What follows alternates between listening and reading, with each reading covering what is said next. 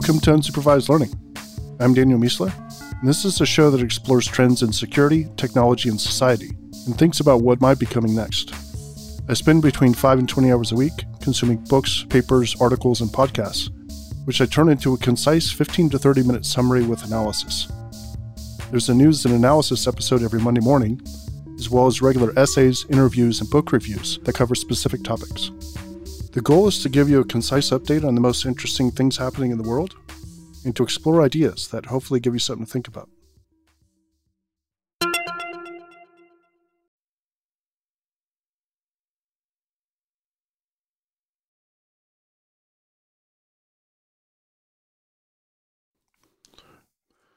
All right, welcome to episode 249. Pretty exciting times right now. Got an election in the US in about a month. And the President of the United States has coronavirus. And who knows what's going to happen this week. Seems like the weeks keep getting crazier. Wrote a few essays this past few days. One is titled Ransomware Groups Add a Third Threat Vector, which is DDoS. Another one called Cyber Pearl Harbor is happening right now, and it's ransomware. And the most recent one I just wrote this morning is called Operation Fortify, a U.S. ransomware plan, which I'm probably going to put into a standalone episode later this week. Security news. President of the United States, his wife, and several members of his inner circle have contracted coronavirus. This adds an additional layer of uncertainty to U.S. elections that are, in less than a month. GitHub has rolled out its code scanning feature to all of its users, which lets people know if they've added code with known security flaws. Right after Trump said he had COVID, some people on Twitter noticed some E-6 Bravos taking off and landing, which are used to manage U.S. missile defense operations. They started speculating, which turned into a major Twitter event, but it turns out they fly all the time, so nothing had really changed. This is a great example of why it's important to ask questions when you hear about something new. Questions like, is this new because we're just now learning about it, or is it new because it's truly rare? Or when was the last time this happened, and what were the circumstances of it happening before? Like, those were the questions that people weren't asking. They looked at evidence of a very strange, really interesting plane flying.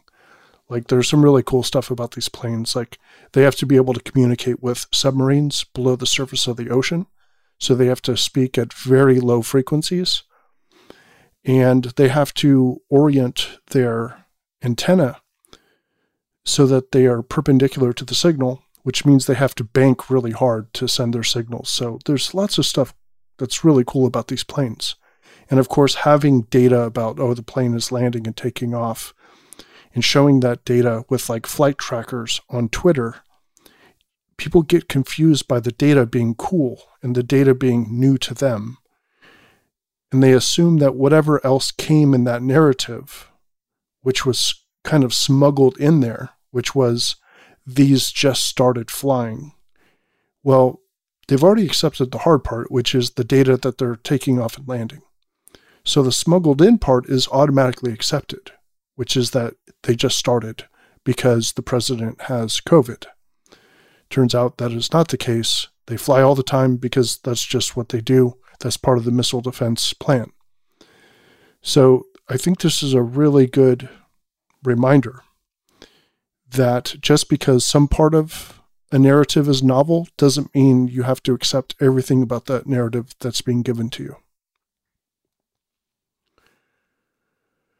After saying for months that their breach did not affect customers' bank details, Blackbaud has now revealed that this in fact did happen, including unencrypted versions of account numbers, social security numbers, and username password combinations. And publishers are getting worried because digital book borrowing rates. Vulnerabilities. Grindr had a serious vulnerability that allowed you to reset anyone's password on the platform just by having their email address that they were using. It would basically give you a token that was a reset token. QNAP continues to tell their users to update and to be vigilant for ransomware, which seems to be a regular occurrence for them. If I had to buy an internet-connected NAS, which I feel like those should never be in the same sentence, but if I had to buy one, it probably would not be a QNAP at this point. Companies. Cloudflare has launched a free API security tool called Cloudflare API Shield. This is super smart, in my opinion, given how much trouble people have with API security. Axis Security raises $32 million to help secure remote workers. Looks like they're trying to do kind of a zero trust type of play where you drop someone into protected environments. Cisco has purchased PortShift to get into the DevOps and Kubernetes spaces. Technology news. Google Assistant has an awesome new feature called Hold For Me, which will wait on hold for you while you do other things and then let you know when someone human comes back on the line. I love the innovation that Google is doing with their Google Assistant and around phone calls specifically. They're doing like call blocking, showing you who's there, calling and making reservations for you. And then, of course, this one here where they're holding for you.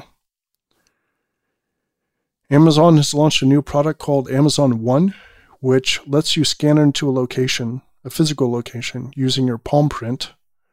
They're demoing it at a couple of Amazon Go stores in Seattle, but I think they're ultimately looking to sell this to a lot of other physical places. You basically enroll by putting in a credit card, and then you scan your palm print, and then now your palm is that credit card. Which, the more cool the technology sounds, the more scary it sounds. It's just something we have to be aware of and get used to, I think. Tesla crushed predictions and shipped nearly 140,000 vehicles last quarter. Cloudflare has rolled out a web analytics offering to compete with Google Analytics, of course, that stresses privacy by not gathering information on site visitors. I took a look at it. Looks pretty nice. Doesn't have near as much functionality as Google Analytics, but the graphs look nice. By the way, there is a huge problem in the number of users. So Cloudflare shows way more users than Google Analytics does. And I'm pretty sure Google Analytics is the more accurate one. So if they want to be a serious player in this space, they're going to have to fix that. Unscreen is a new product that can remove backgrounds, not just from images, but from videos.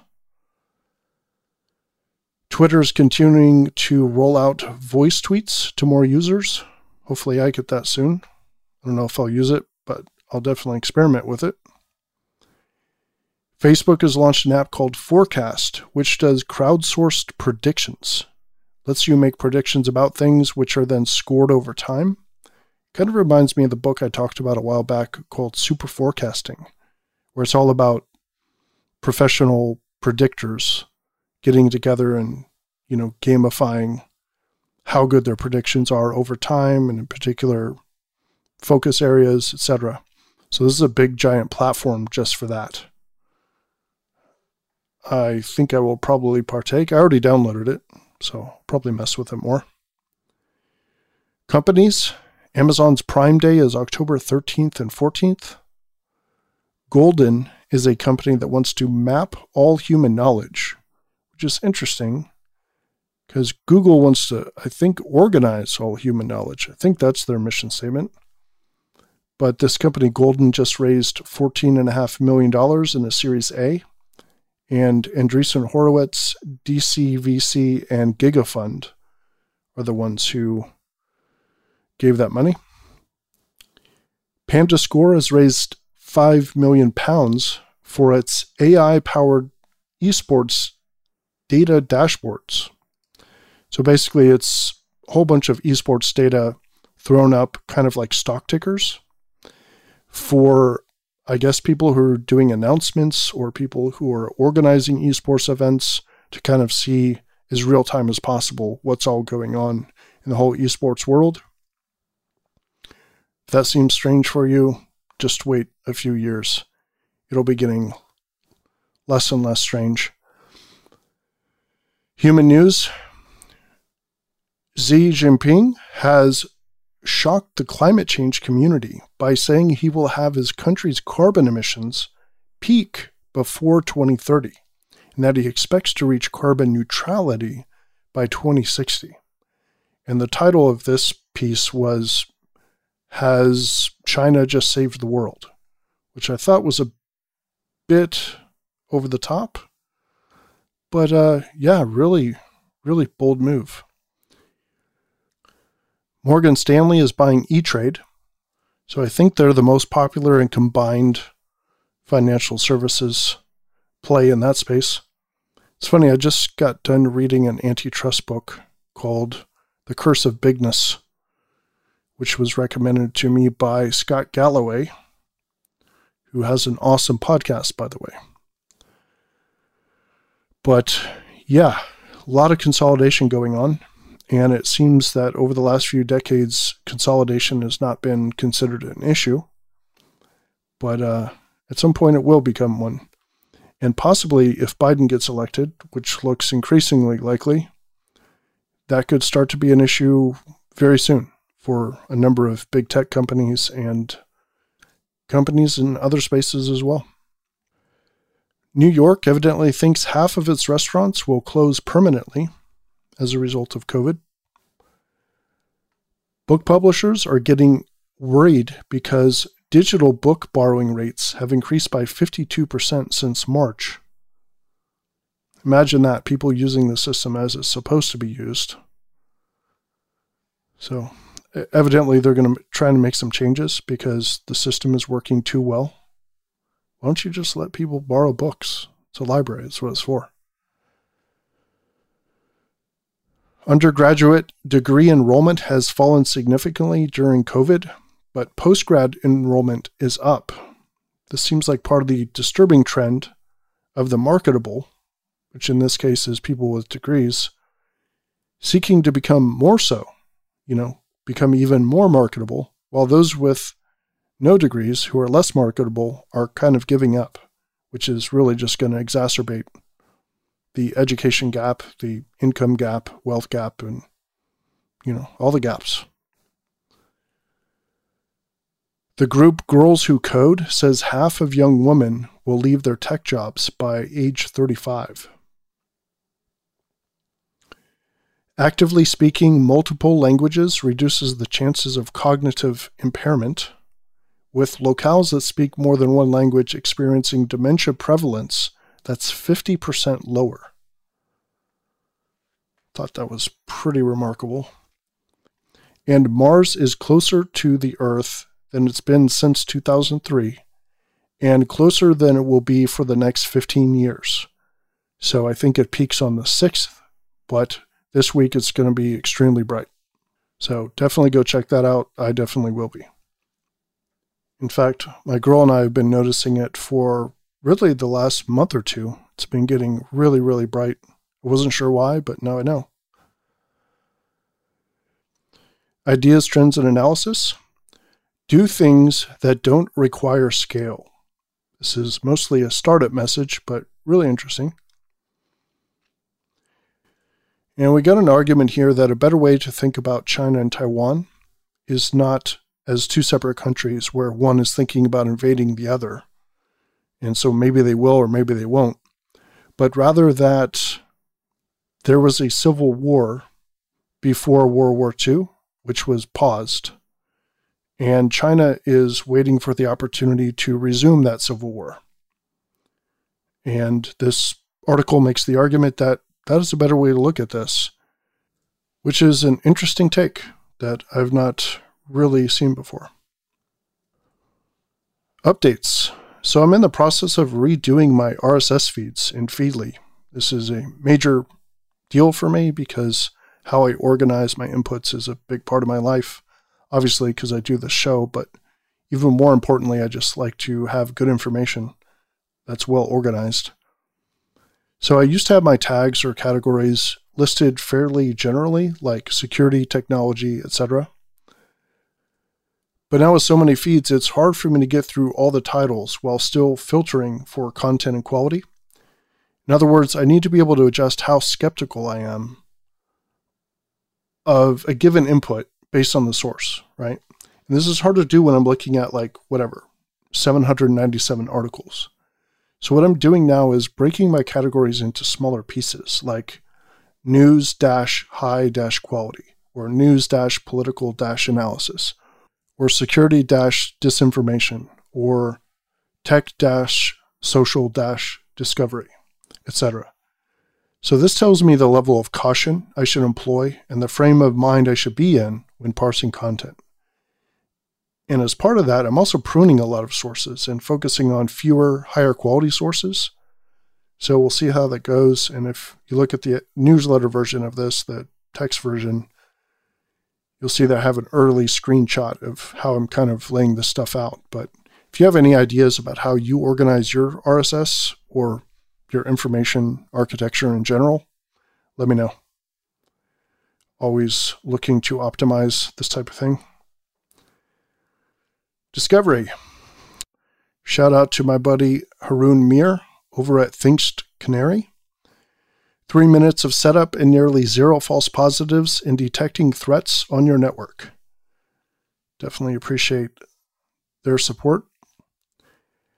ASMR Ion. I don't know if I'm supposed to pronounce that as one word. ASMR Ion.